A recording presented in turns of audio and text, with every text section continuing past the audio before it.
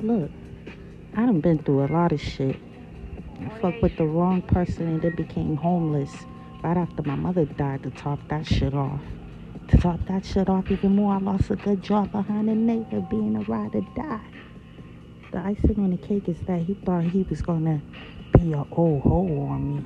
You know what I did? I dismissed that bitch. Me and my son, we got a crib. Me and my son, we happy as shit without you, bitch. So now you can go get your dick dirty and stick it up the next bitch's ass. Because I'm not the one. I'm coming through with fire, scorching.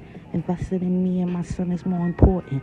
Praying to the higher ups for all the endorsements. I left the trail blazing. Please bring my torch in. Now when I glance at you, your face is looking all distorted.